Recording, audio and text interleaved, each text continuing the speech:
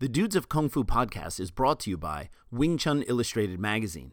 Wing Chun Illustrated is the premier publication for Wing Chun. Published 6 times a year, Wing Chun Illustrated is a perfect-bound, full-color, glossy publication. Each 60-page issue comes packed with in-depth content and feature stories by and about the world's greatest exponents of Wing Chun, regardless of lineage or style. Wing Chun Illustrated has featured people like Emin Boztepe, Philip Bayer, Yip Chun, Gary Lamb, Donald Mack, Samuel Kwok, David Peterson, Chan Chi Man, Mark Phillips, Wan Kam Leung, Sam Lau, Robert Chu, Sifu Sergio, Victor Kan, and many, many more. There are 2 ways you can enjoy this fantastic publication. Go to wingchunillustrated.com and order the magazine as a print on demand. The print quality is simply amazing. Or download the Magster app and get a subscription. That's Magster, M-A-G-Z-T-E-R. This way, when the new issue hits the stands, you'll automatically receive it as a download onto your smart device for offline reading. In fact, with your new Magster account, you can access the magazine on multiple devices: iOS, Android, Kindle Fire, and web browser. To make the deal even sweeter, listeners of the Dudes of Kung Fu podcast can use the coupon code DUDES to get a 6-month complimentary digital subscription. That coupon code is DUDES, typed in all capital letters. Go to Magster, again M-A-G-Z-T-E-R, to register, add the 6-month subscription to the cart, and apply the coupon code at checkout. The Dudes of Kung Fu love Wing Chun Illustrated magazine. Hey all, welcome to the podcast. This week we, in addition to our normal topics and discussions, we brought back an old feature and introduced a new one. And we really hope it's popular with you guys. And sit back and have a good time.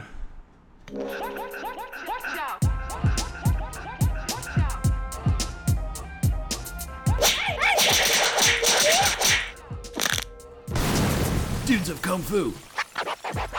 Please welcome your hosts, Alex Richter and Big Sean Madigan. Hey dude, how are you? Good, man. How's it been? Yeah, things are going pretty well. We're rocking and rolling. Today we're celebrating my son's birthday this weekend, so we're having a nice fun weekend with fattening food and enjoying ourselves a little bit, you know? Yeah. Well, the weekend is the time for fattening food, I suppose. Exactly right. We went to Buffalo Wild Wings today. Oh, nice, and, nice. Yeah, we had a good time. My brother came in, and we just had a nice time. It was a lot of fun. That's awesome. And so, what's new with you?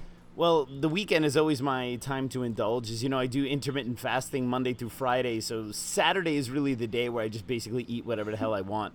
And I eat nothing but Turkish food today, and it was amazing.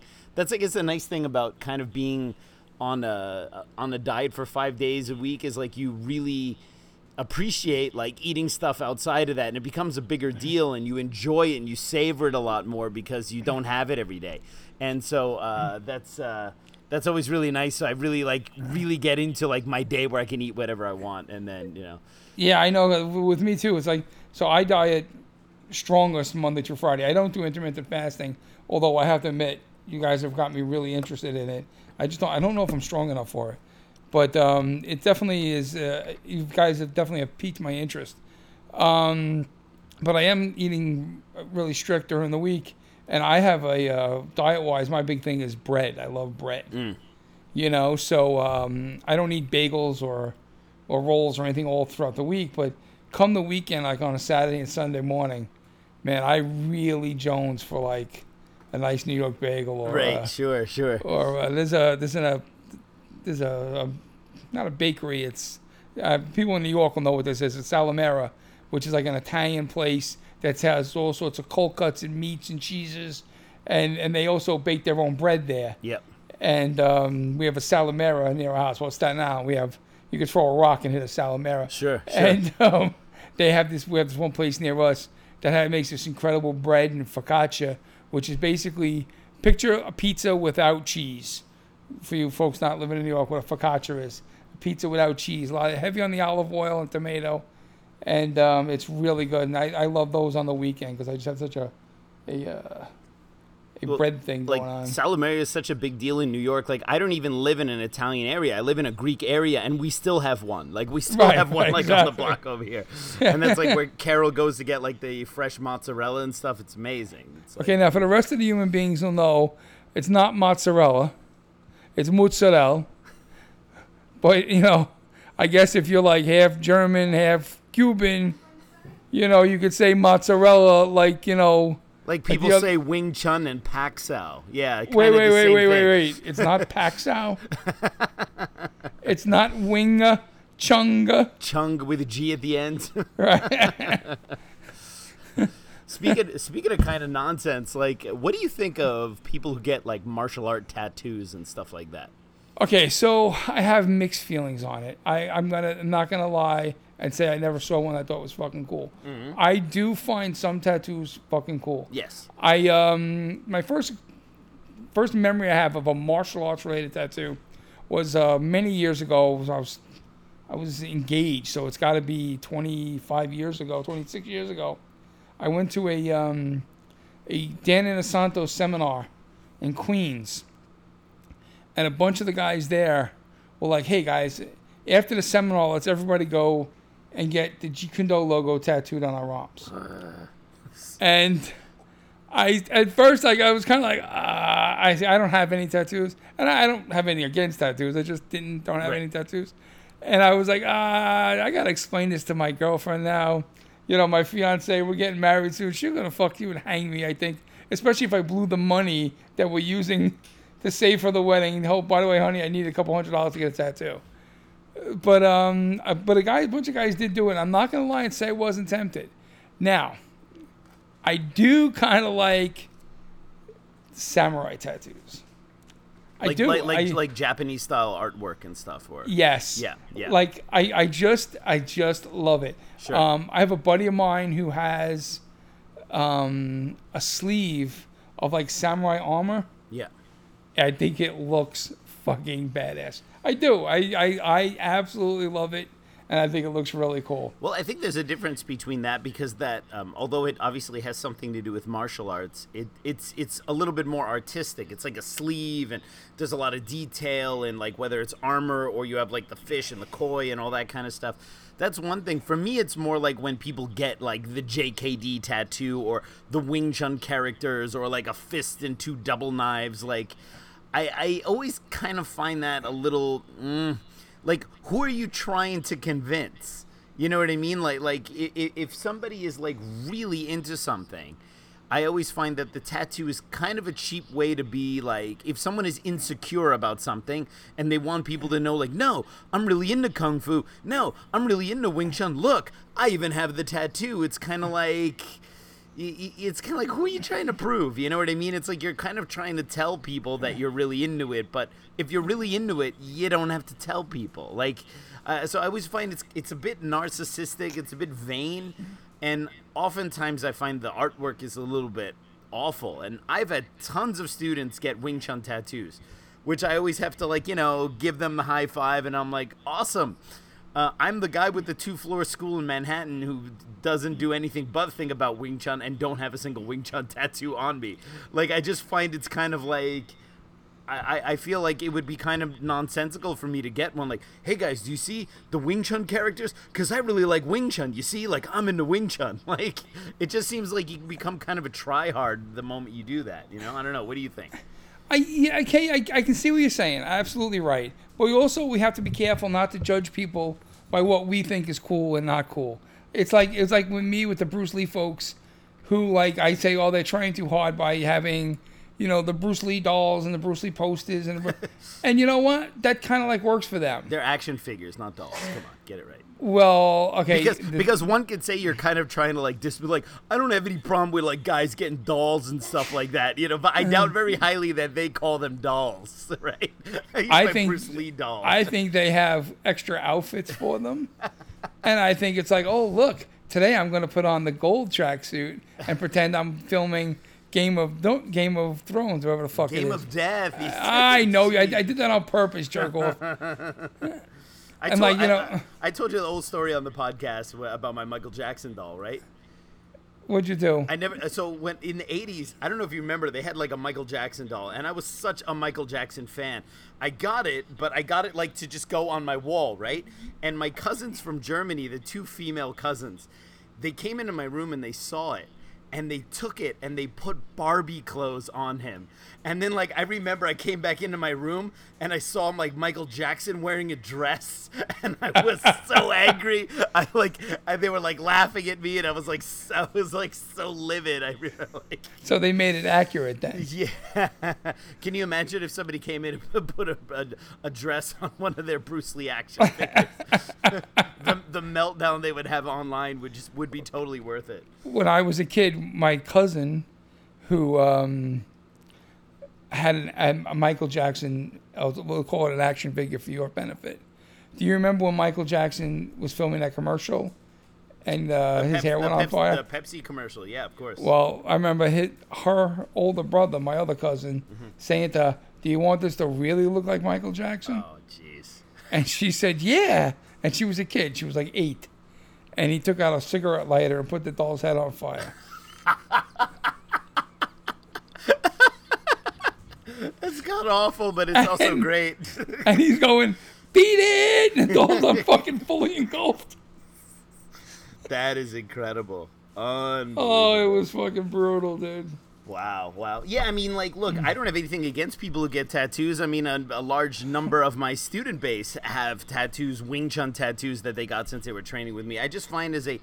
Dude, you got one of your students is like one walking tattoo. I love that dude. Jan's amazing. And he also, I mean, most of those tattoos he had before he joined, but he has one plum flower tattoo. But he's also like... He's really legit. He's not like a girl that has a little ankle tattoo or like a little butterfly on her back. Like, he's like legit. So it's like you get to a certain point where it's like, well, another tattoo, he's always going to be a tattoo dude. Like right, but I'm talking about the people who get like the one.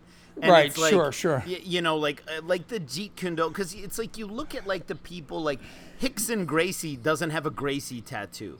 Leung Ting doesn't have a Wing Chun tattoo. Like all these people who are like the people that you go to. Like, do you think Moyat had like Yip Man on his arm somewhere? Right, like, exactly. You know right. what I mean? And it's just kind of like, and those are like the legit dudes.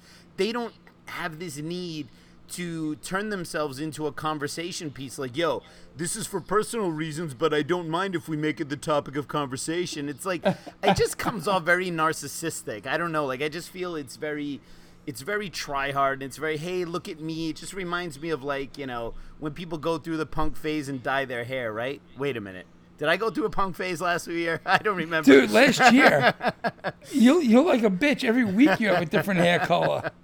I have I have to keep up appearances of staying young. This is the problem with every year. You just get older, right? And, you know, if I look too old, nobody's going to take me serious anymore. So. Okay, Alex, I love you like a brother, but trust me, nobody takes you serious anyway. It doesn't matter.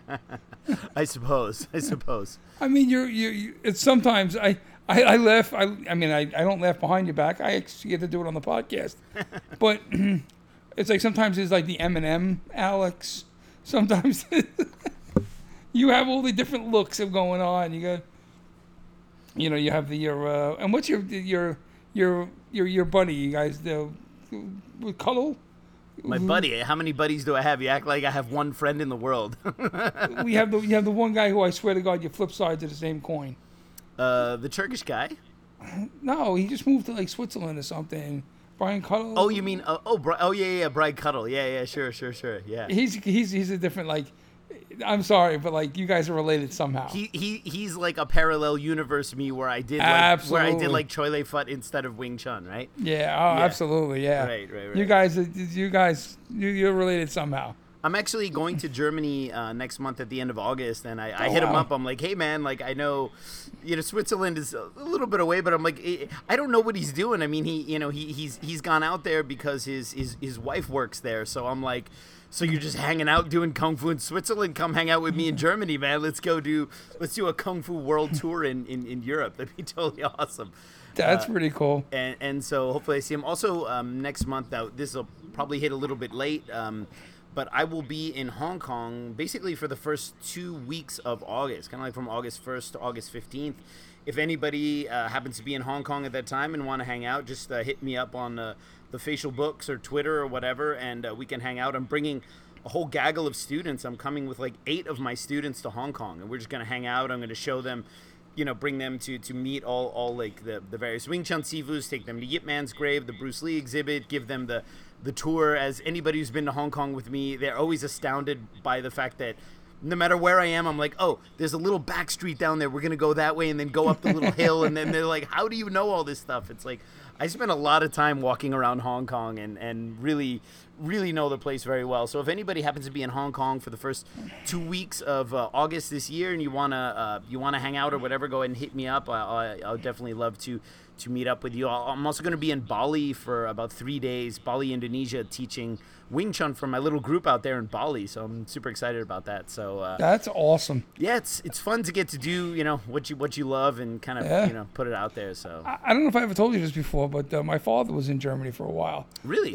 When he was in the army, before going to Vietnam, he went to Germany, and he used to love to tell the story that the efficiency of the United States Army, the unit that he was in, believe it or not, a second language was required. Mm-hmm. He was a ranger of some sort, and you had to have a second language. So they sent him to Germany for like 5 months for the specific reason of learning German. Wow. And so he was in something called Schwäbisch Hall? Schwäbisch Halle. Yeah, Schwäbisch Halle, yeah. Schwäbisch Halle, Germany. Yeah. So, and he loves to tell, like, the Army sent him to Germany for 6 months to learn German, to then send him to Vietnam, where he never spoke German to anybody.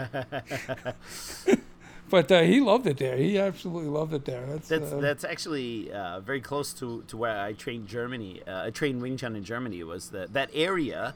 The dialect that they speak is called Schwäbisch because that type of German has an inflection, and it's a little bit like kind of like a southern accent is for us here in the States. It's German, but it's a little hickish, and they have like some kind of funny southernisms. And I probably said this on the podcast before, but when I moved to Germany, I couldn't speak any German, and my father is German. And like you have to imagine, he was always a little disappointed that I never picked up German, being that my dad is so German. I mean, his name is Manfred Richter, all right? Like, it doesn't get, he doesn't get any more German than that. And so I moved to Germany at age, 21, and I picked up German very, very quickly. I mean, I was living there, and I came back after 1 year of training just to visit my parents for a brief visit. And I had my first conversation with my dad in German, at age 22. And it was funny to see because my dad is from Berlin, and Berlin, they speak a very kind of, Berlin is like New York English. Sure. It's kind of hard and tough, And it was just funny to see my dad's brain kind of flipped through him being proud that I could speak German, but also being really disappointed that I had this accent because I picked up the accent from the Schwäbisch accent from where I was learning Wing Chun. And it was kind of like, if you imagine you live in Europe and you send your son to him and your son only speaks German and you send him to America to learn English and he comes back speaking like this, you'd be like, well, he speaks English, but and it was just funny to see those gears going in two different directions in my dad's head. He was proud, but also totally disgusted by the way I spoke German. So it was just really awesome. And I've since tried to kick some of that Schwäbisch accent away, but it still pops up when I speak German, which is kind of funny. It's funny. My dad used to talk about he would, when he came home. I remember it as a kid actually. The only time he ever used German would be to negotiate in a jewelry store with a Yiddish-speaking Jewish guy. Right. And you'd be in a jewelry store, and the guy was, they started haggling over the price. And next thing you know, my father would start speaking to him in German, which a lot of people don't know. Jewish people speak Yiddish, which is basically... Yeah, there's a lot of German words in Yiddish. It's basically German. And... So the U.S. Army basically paid for my father to learn how to negotiate in Yiddish. which is such a typical New York thing. Those kind of stories, that's so New York. You know what I mean? Of course. And that's what he ends up using it for. It's just it's just perfect. So my father used to have to tell people that he spoke English, German, and Vietnamese. So, wow. And I would say, oh, okay. And he's like, so, and he was fluent in English. He grew up in America. He spoke German pretty well. And he said in Vietnamese, he knew 6 phrases. And that country, he lived there for over a year and a half. And he knew 6 phrases. Sure. Well, the Vietnam soldier experience was not necessarily the local experience during that time. Right. We used to say you knew 6 phrases, and only 2 of them you can use without a rifle. So. That is awesome. Oh my God. That is awesome. Yeah. So one of the things that we did a number of times on the podcast that we have kind of fell off on doing in recent times was teaching you some kind of Cantonese on the show. Like, I can't tell you how many people come up to me and they're like, "Yo, how come you're not teaching Sean Cantonese anymore?" Because they really get a kick out of you trying to speak it. But also, I think people want to learn how to say these things a little bit more accurately and whatnot. So, I figured, well, I mean, hey, we should continue it. We can bring it back. And I know that we may have actually covered this one before, but one of the things that, kind of like your mozzarella thing, it's like it's when we teach Wing Chun or Jeet Kune Do in English, admittedly, like even when I teach it, I use an Americanization of the Cantonese words. Like I will sometimes say like Siu Lim Tao, like say it a little bit more correctly, but sometimes I'll just say, all right guys, do the Siu Nim Tao form.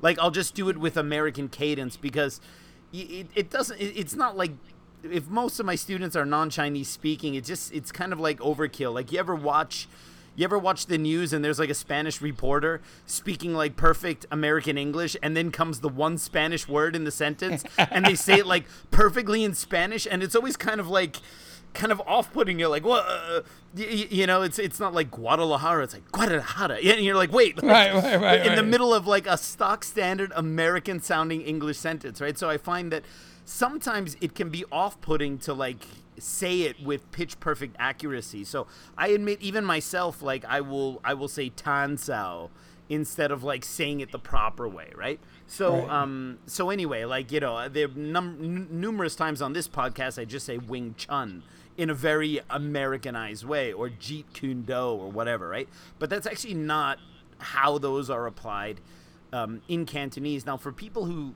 don't know, and I may have mentioned before, Chinese, and Cantonese is definitely no exception, is a tonal language, meaning that you have to get the tone right for the pronunciation to be correct, right? So, for example, M-A, ma, you could say with 6 different tones in Cantonese, and it would be 6 different words. So that's why I always joke, like, you can kind of approximate it, but if the tone is wrong, you might be insulting someone's entire bloodline by asking to pass the ketchup. You know what I mean? And that's one of the daunting things about learning Cantonese as a Westerner, is that if you mess up on the tones, you might accidentally say something insulting, but it's unintentional, or you might say something stupid, or you might just ask for some normal thing and it comes out as gibberish because 2 of the 6 words you put out there, you just fucked up the tone, and they're just like, why? So that's why, like, it took me a long time of study before I even felt comfortable asking for like everyday things, because I didn't want to make like a dumb mistake and come off stupid, because I'm a total perfectionist. So that's why really with that haircut. That's why a lot of work goes into this, and I have Chinese guys who cut this hair and spend a lot of time.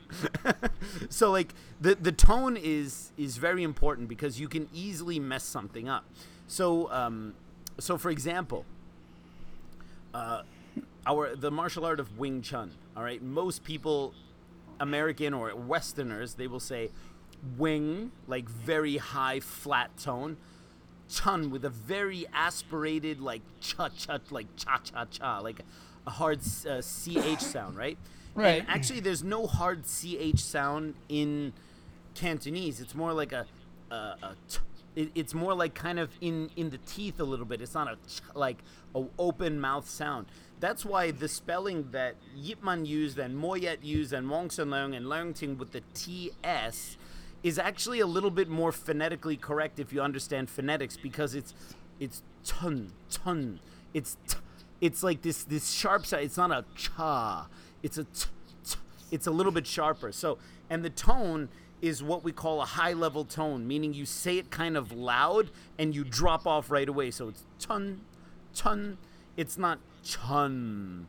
It's not Wing Chun. It's Wing Chun.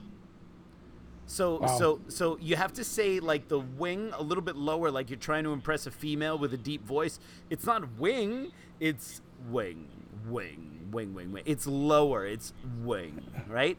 And then chun is chun, chun. It's very short, wing chun. So like you imagine it's like the wing chun, wing chun. So that's how you say it. Go ahead and try it. Oh my God. Oh, I'm gonna so fuck this just, up. Just think low and then short, right? That's my sex life. That's it. The low and short. That's your nickname? That's the nickname they have for you, right? Low and short. We're not gonna go into any details on that. Wing Chun. Not. I mean, the tones are a little bit more correct. So it's not like a chun, wing chun, and certainly there's no G sound at the end. It's not wing chung, right? It's wing chun, wing chun. Wing Chun. Yeah, and the G at the end of wing is not. It's not very sharp. It's not wing. It's wing, wing. The G is very soft, so it's wing chun. Wing Chun. Very good. And you know, fist, right? When you say like wing chun kun meaning fist, right? Kun is also like a low falling tone. Kun. Kid. Yeah, it's not Kuhn. It's not like you hear Right, people say right. like Q and like the because Bruce Lee spelled it like tune but with a K, right? And so Right. people have this very Kuhn like sound, right? But it's Kuhn. Kid. Yes. So it's Kuhn. very low, like falling, like again, like you're trying to impress a female. Kuhn, right? Like with a very low, sultry voice, right? Wing Chun Kuhn. Can I ask about one? Yes. Just as a little side thing. So Moyat was not fond of saying kid. He would say pie. Pie. Right, pie. So pie is just like you would apple pie, or Actually, the term depends a little bit. See, here's the strange thing about Cantonese. Occasionally, the tone will change a little bit, whether it's like at the end of the sentence or beginning of the sentence. But normally, pie is a double A sound, so it's not a single A sound. So it would be pie. pie. Pie. So it's wing Wing chun pie. chun pie. That's so funny. It's funny Wing because wing chun pie. Wing chun pie. That sounds so funny. You sound like a northerner. Wing chun. So it's Go fuck soup. you know what they say: if you can't pocket, fuck it, right? Oh God. So yeah, so pi actually means a sect, like SECT, could also mean like a clan or something like. Although the word clan has some negative connotations in America, but it means like a like a group or a tribe or something like that, right? And it's understandable. I mean, like the term fist. Even Tai Chi, I mean, like when you hear people say like Tai Chi Chuan, or in Cantonese Tai Git Kun, it's also fist, right? So fist obviously means a punch or a closed hand, but it generically means a martial arts style. Right. So even for a martial art like Tai Chi, which is not known for actually using the fist, they use the palm more, and they also use the silk pajamas to great effect. But they still use the word fist to denote that it's a martial arts style, right? So Right.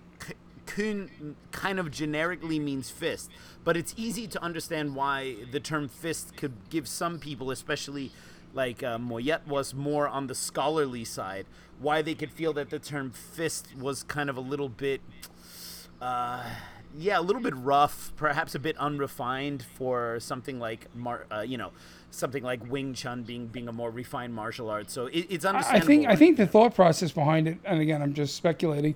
I think the thought process behind it was to him, and his outlook on Wing Chun is. It's just getting worse now. You did it better before.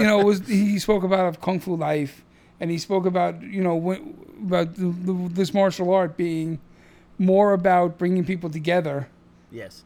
It was fight centric, but it was more about Kung Fu life than it was about actual fighting. Yes, especially nowadays. I mean, what martial arts are used for has evolved, right? Obviously, we're not in the Qing dynasty using Wing Chun to defend ourselves against the Manchus.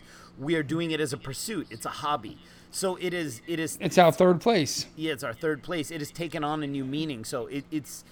I really like that. When Moyat would talk about Kung Fu life and kind of translating that into the lifestyle of doing Kung Fu, of practicing, of the journey. And I think that is actually where it's the most powerful now. I mean, this is really this is something that people need in their lives. They need something to focus their energy on, and they need something that's positive. And reducing it simply to a fist fighting style is certainly reductionist, especially nowadays. And I really like that. That's also why, and I mentioned before, why I changed the name of my association to Athletic Association, because then the pursuit of learning Wing Chun in my school is your own personal pursuit. It's no longer, it used to be like, I use Kunzukun, like fist fighting school. And I realized that was then very limiting, because I'm basically telling people this is just for learning fist fighting, right? But some people come to Wing Chun because they just hate their job. Some people come to Wing Chun because they just want to do something that's not just going to a gym and lifting weights. They want to do something a little bit more intellectual with their bodies, right? So for me to say no, it's just fist fighting, I'm cutting off all the massive potential that people could be getting out of my school. So I changed that to Athletic Association, which I thought is a much better name, and like Pi, it's a much healthier relationship to the art than the term fist, right? Right. So now your Athletic Association, if I send in a $29.99 and some box tops, can people join your association, or? Yes, it all depends. You have to send 10 proofs of purchase that you've bought City Wing Chun gear online. And with a self-addressed stamped envelope.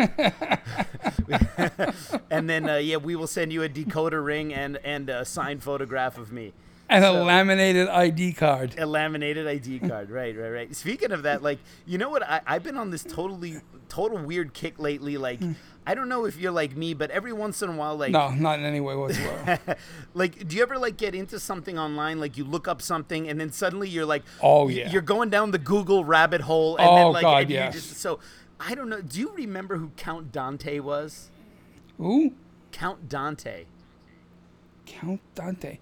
That sounds so familiar. Yeah, so Count Dante was this guy in the 60s and 70s who had a mail order ad in the back of comic books.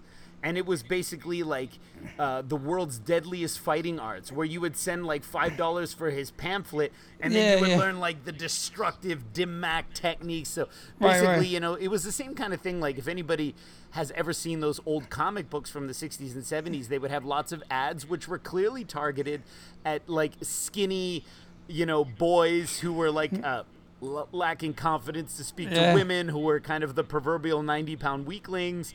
And so, they would be ads in there for how to gain muscle with doing nothing, and X-ray glasses so you could see through girls' clothes and stuff. I still have those. And there was one, it was this world's deadliest fighting arts, and you could send, and it showed you the deadly poison hand techniques. And that Count Dante guy was very interesting, because he was a legitimate karate guy who essentially became a fraud. He changed his name. He used to be called John Keehan. And then he changed his name to Count Juan Rafael Dante, and then started wearing a cape and leotards, and claimed that he was the toughest guy, and he had death matches in China and Thailand and all this kind of stuff. And then dies at age 36 from an ulcer, and ended up actually having the famous, because he was from Chicago, they had these famous dojo wars, and so he was the founder of the Black Dragon Society. And there was another rival school in town called the Green Dragons, which is something it's so comic book. So and in fucking stupid. And in 1971, he goes in there with one of his students, because he was one of these guys like Trump. He's very obsessed with his enemies, right? Right. So this other kung fu school was talking smack about him. So he goes in there with his one of his karate cohorts, and basically kicks down the door.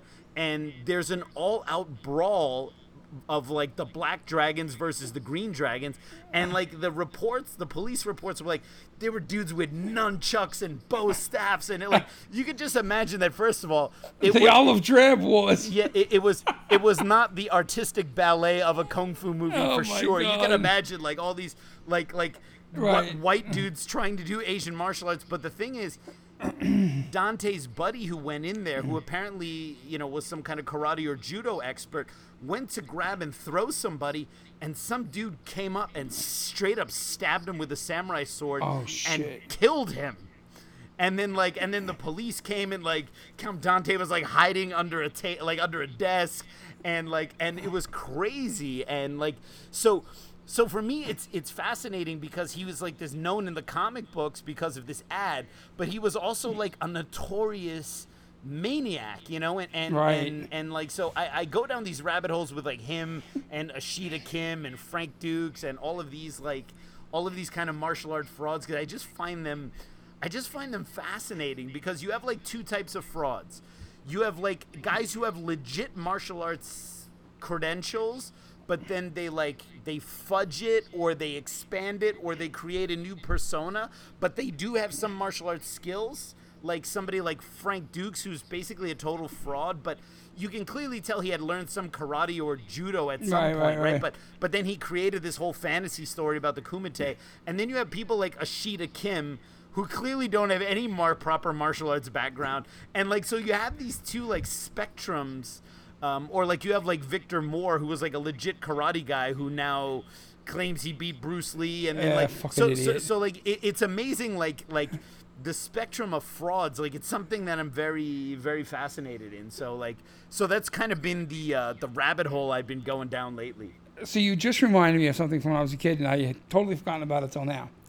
When I don't remember, I'm pretty sure it was in karate magazines, black belt magazines in the 70s, and it could have been in comic books and things to that effect.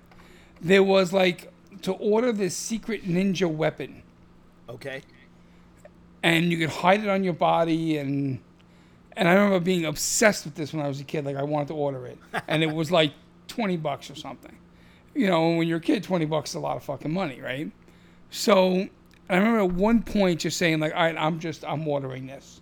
And I mail in my check, and a couple months later, I get this thing in the mail, and the ninja weapons that came, there was two of them that came, and they were two basically needles about 4 or 5 inches long, with this clear lucite handle to hold it.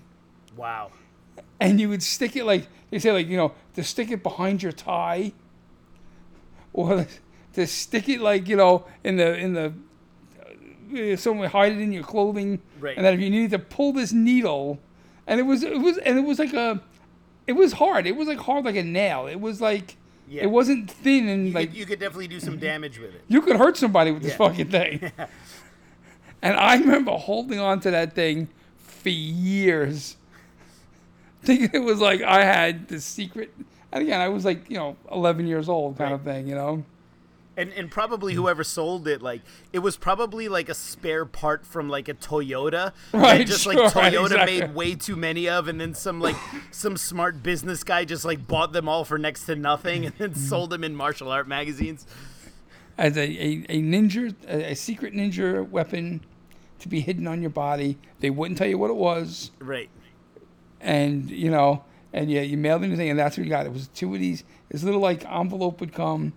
And it had the two needles stuck in it with these clear lucite handles. Right.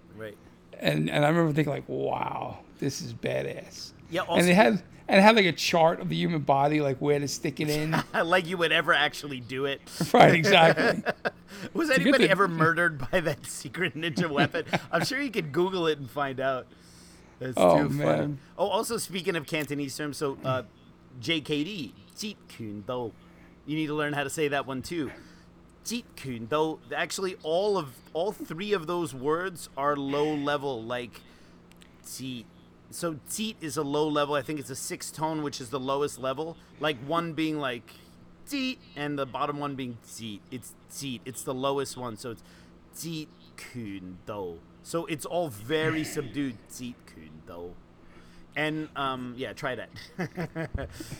Zeet Kundo. Zeet? Did you just say Zeet with a Z? No, I didn't. I said it perfectly. You just fucking heard me wrong. Zeet Kundo. That could be your own martial arts ZKD. I'm gonna kick you in the balls one day. You Come know over that? here. I'm waiting. Come over that Verrazano Bridge if you dare. It's too expensive. It is. How much is it to go over that bridge now? Oh God, I don't even know. Yeah, you do. You have to apply. Thank God for Easy Yeah, Pass. you have to apply for a bank loan now or something like that if you're gonna go through there. Zeet Kundo. Zeet with the J. Zeet Kundo. Zeet Kundo. I know how it's spelled, but Yeah, but you keep saying you Zeet. But you keep up because you're making up these pronunciations. Making up these Oh, pronunciations. please. We both know I'm saying it 100% perfectly right. And you're making up these pronunciations. I will allow the audience to make. I Kundo. will allow the audience to make up their mind on how accurately you're copying what I'm saying.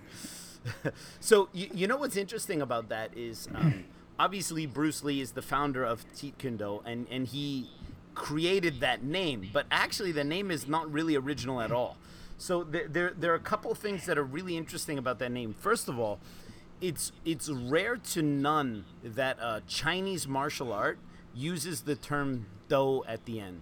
So as you know, that's a very Japanese thing, like, you know, karate do, like the term do meaning way, right?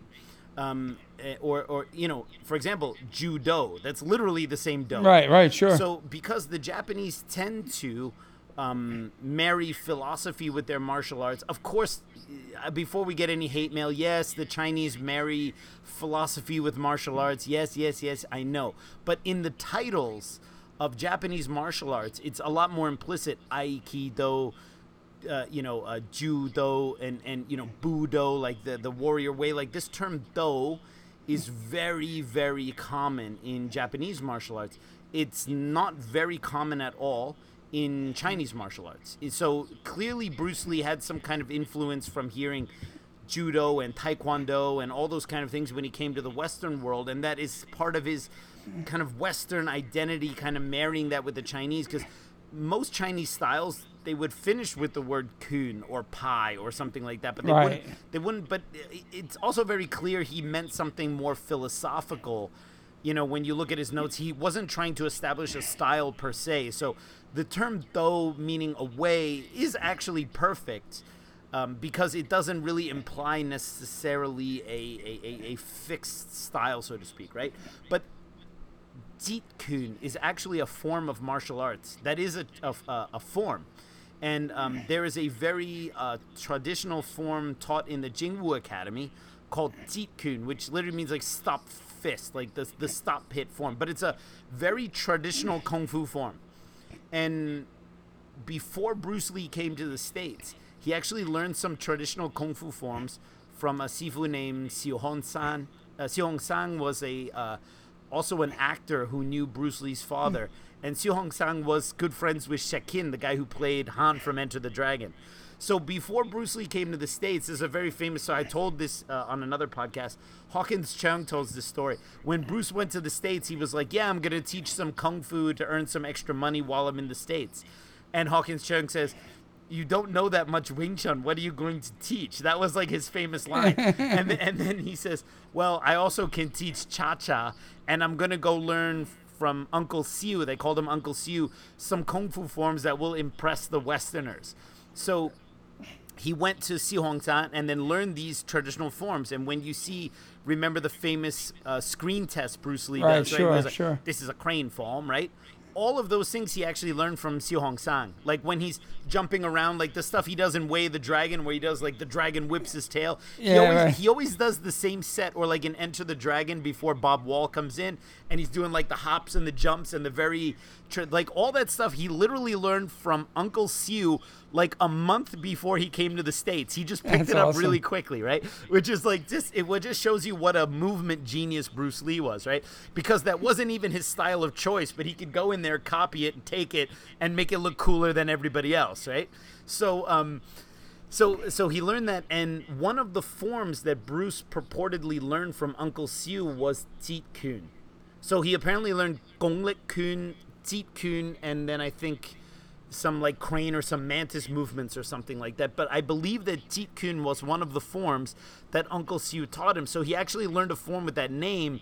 So clearly there was something about that name that he liked, and then he kind of married it together with that kind of, although Do is a Cantonese word as well, it's the same word as in Japanese, but it's just not that common that the Chinese would use that with Chinese martial arts. So it's the same character and it's the same word.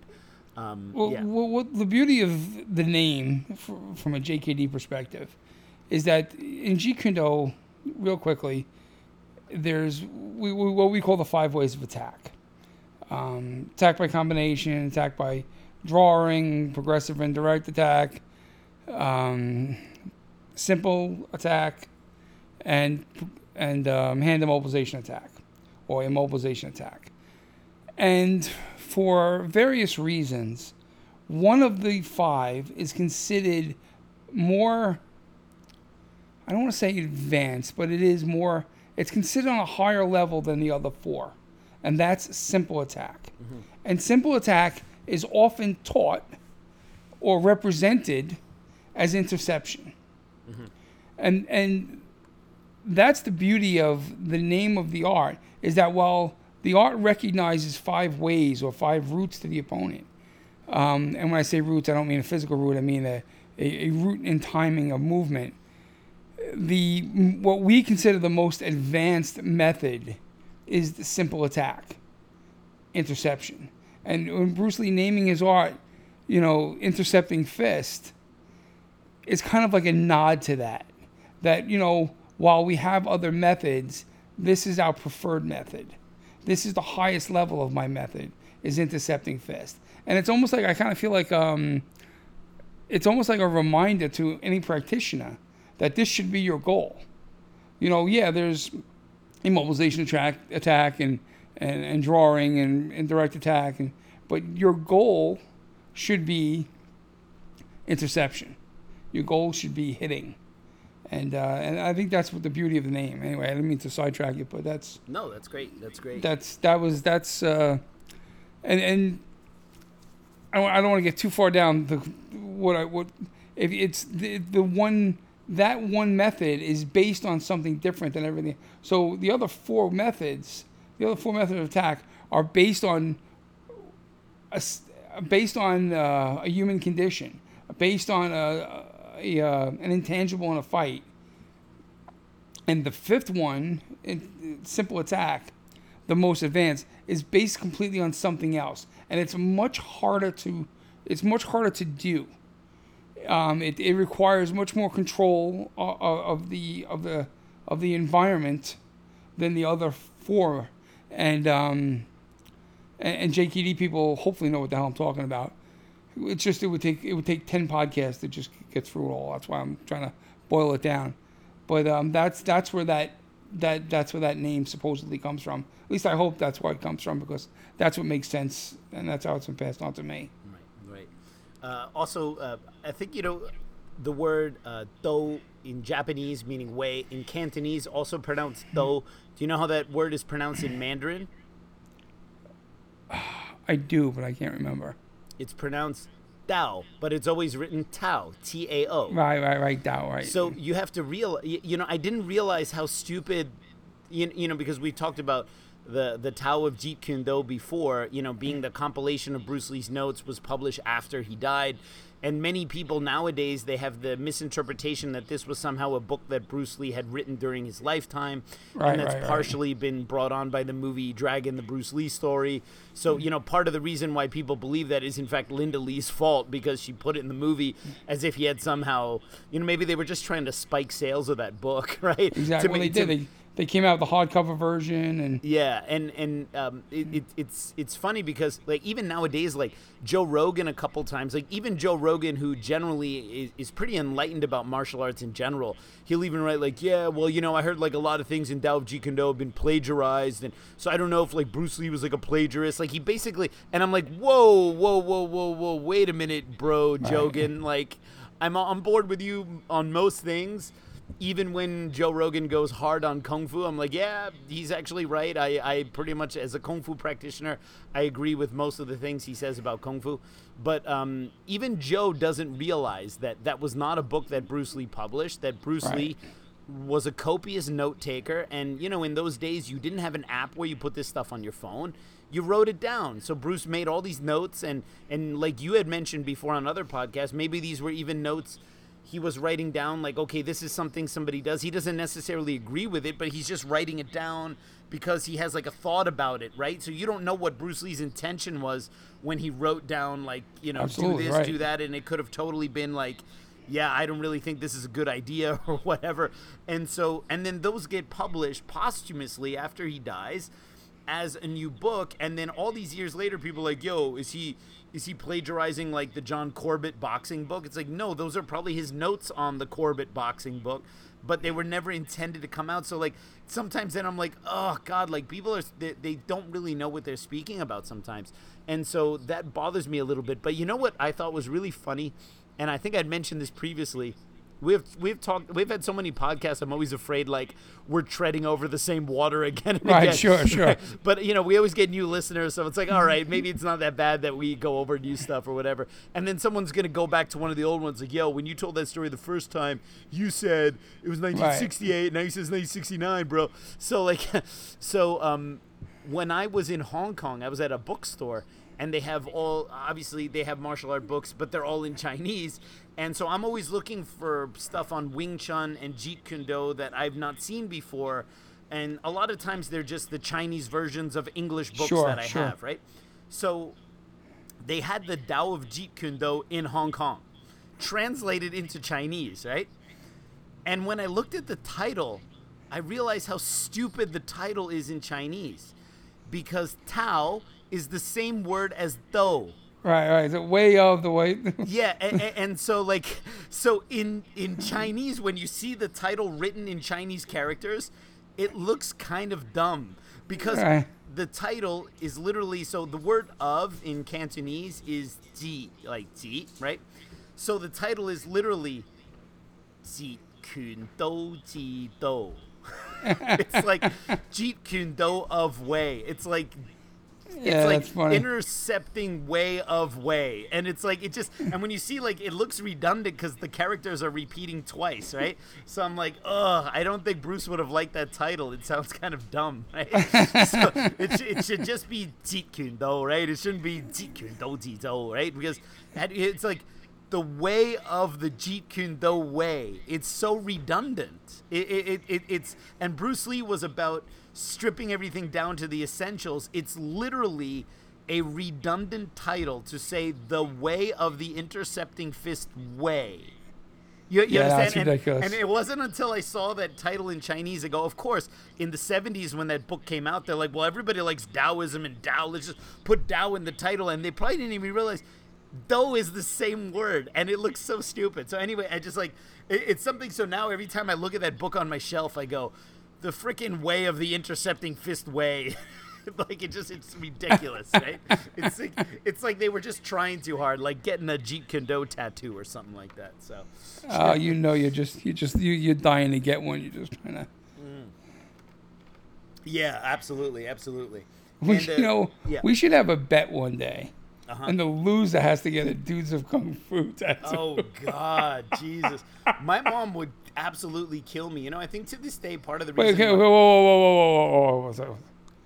Okay, so you are never allowed, ever, and I mean ever, to fucking revoke my man card again because you were about to say that you can't get a tattoo because your mom would kill you. Yeah, but that's my mom. That's a different story, man. We all do...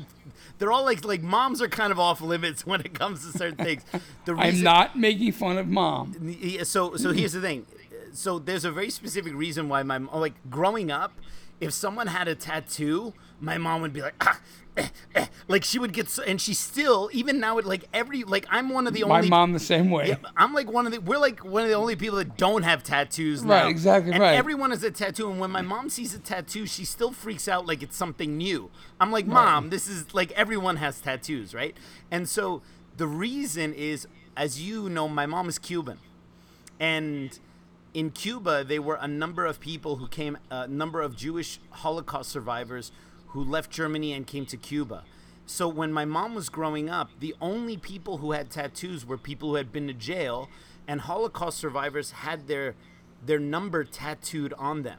So my mom has this real like visceral thing, like you were either in jail or you were a Holocaust survivor, two things which, you know, have very, very Sure. poor association. So it's like, but mom, that person has a tattoo of a goldfish. You know what I Right. mean? It's like, it's not the same, but she can't get over it, right? So that's why when I always post these funny photos on Instagram, like I love horrible tattoos. It's I've for me, seen it's it. a funny thing. So I'll find like the worst tattoo of a person and put it on there and I'll go, yo, this is my new ink.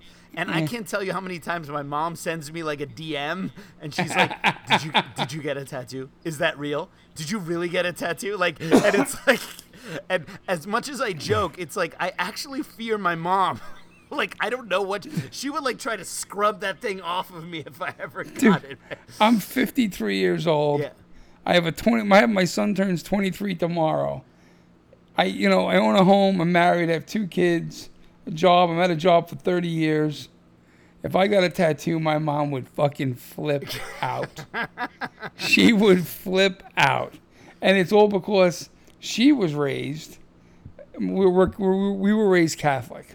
So my mom very much, was raised with the belief that if you had a tattoo, you couldn't be buried in a Catholic cemetery Old on school, consecrated very old grounds. school. Yeah, sure. So she didn't want you to get a tattoo because you couldn't be buried. And I remember as a kid saying, "But Dad's got tattoos," and she used to say, "Your father's going to hell anyway." Wow. That's crazy. That's I'll crazy. never forget that. Yeah, well, it's also like funny, like when people get like, you know, like religious tattoos, and it's like, yo, you ever read Leviticus where it says you're not allowed to get a tattoo? Like, Right. especially like if people have some kind of like crazy, like, you know, just like some like just batshit crazy thing tattooed on their body. It's like, Right. like, Matter of fact, I've seen online this guy had the tattoo from Leviticus, the line saying about the anti-homosexuals. yes. And like literally the line before that is about not marking your body with tattoos. You fucking jerk off. It's so great. That's He's so gonna great. use the Bible to hate on gay people. Yes. Well, it's just so stupid. Yeah, absolutely, man. It's funny. Oh God. So listen, we're gonna have a new feature on the Dudes of Kung Fu, folks, and we're gonna start it this week, and we want to make sure we're always talking about fighting and training, and in addition to the social aspects of martial arts study, which we did probably the primary reason for the podcast. We wanted to always make sure we're going back to training and fighting. So we're going to have a segment, short, informative segment every week that we call Kung Fu Fighting. And we'll talk about all topics related to training and fighting. And tonight's first one, we're going to talk about the Pak Sao drill. So here we go with the new segment on the podcast. Everybody was kung fu fighting. Those kids were fast as lightning. In fact, it was a Yeah, a little Kung Fu fighting going on. Yeah, but just if there's no trademark infringement because that's actually Sean playing it on his guitar and singing the song himself. Yeah, right. So we'll play that little jingle until we hear from Carl Douglas's lawyers. And the day that Carl Douglas can afford to hire a fucking lawyer. So let's talk about Pak Sao drill for a few minutes, there, young man. All right. I'll give a couple of seconds on it, and then you can talk correctly about it. Pak Sao drill to me is one of the first of the Wing Chun traditional Wing Chun drills that I teach. I look at, of course, there's so many different levels to it, and I'm just going to pick one for tonight. I look at one of the ways I look at the Pak Sao drill is as a timing exercise. Again, one of the ways. I'm not saying it's the only way. One of the ways to look at as a timing exercise. And if one person's standing there basically throwing out the punches, rolling out punches, and you're cycling through and doing Pak Sao, if you can, in your head, think about, okay, at what part of their punch coming out could I step forward into their punch, Pak Sao, and hit? And kind of learn that understanding of timing of in the interaction of this punch coming. It's at a safe distance. You're not going to get hit. But as the punches are coming, you can kind of like at one point just like step forward, and then you'll learn the right time. And I really think that's an important aspect to that drill. So for the Pak Sao drill, just to make it clear, this drill is essentially two partners facing each other in the traditional Wing Chun stance. One person is essentially throwing chain punches somewhat at a distance. The other partner is kind of using just the Pak Sao technique by itself, one after the other. Kind of like one is attacking, one is kind of defending. Is that what you mean by Pak Sao drill? Yes, I'm sorry. I should have been more specific. Yes, that's exactly what I meant. Okay. We actually don't quite have the same drill in the Wing Chun that I teach. Okay. We basically just straight up teach Pak Sao punch going straight in, like your partner's either in a Wing Chun guard or I teach everything both from the Wing Chun guard so that they can learn how the technique works, Wing Chun v Wing Chun, and then I have the partner stand in a non-Wing Chun guard so then they learn how to kind of do it, adjust it for that, right?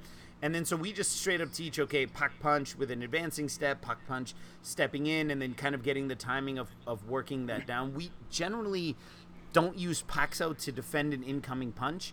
We usually use Pak Sao as a preemptive attack. Your opponent gets too close to you, they put up their hands, they're about to move, and boom, you just go and shut them down. When the punch is coming at us, we generally don't commit the hand in that way because the chance that it's going to kind of bend your wrist back, and if the timing is a little bit off, so we'll tend to kind of catch it a little bit more with the forearm and do like a side palm or something else. But that drill that you speak of where one person does the chain punches and the other one does Pak Sao, we don't teach that as a beginner drill because we just do straight up Pak Sao. Right. But I actually teach that drill to my advanced students who are doing BUG. But I do it with emphasis on the tendon whip force, so that they actually learn how to throw their arm out like almost like you're throwing a baseball, so that they develop this really just murderous whipping power on their Pak Sao, and then we integrate it with turns. If like we do it stationary, and then the person at random steps in, and you have to move out of the way and then go back. So nice. You have to do it with a little bit of feeling. So it's like stationary. Oh, now the person commits, and you move to the side. So we make it like so it's kind of funny. I don't have it as a beginner drill, but I actually have it as an advanced drill, that's but awesome. a little bit modified. But yeah, it's still in there. But yeah, that's pretty cool. That was awesome. All right, great, man. This was an awesome podcast.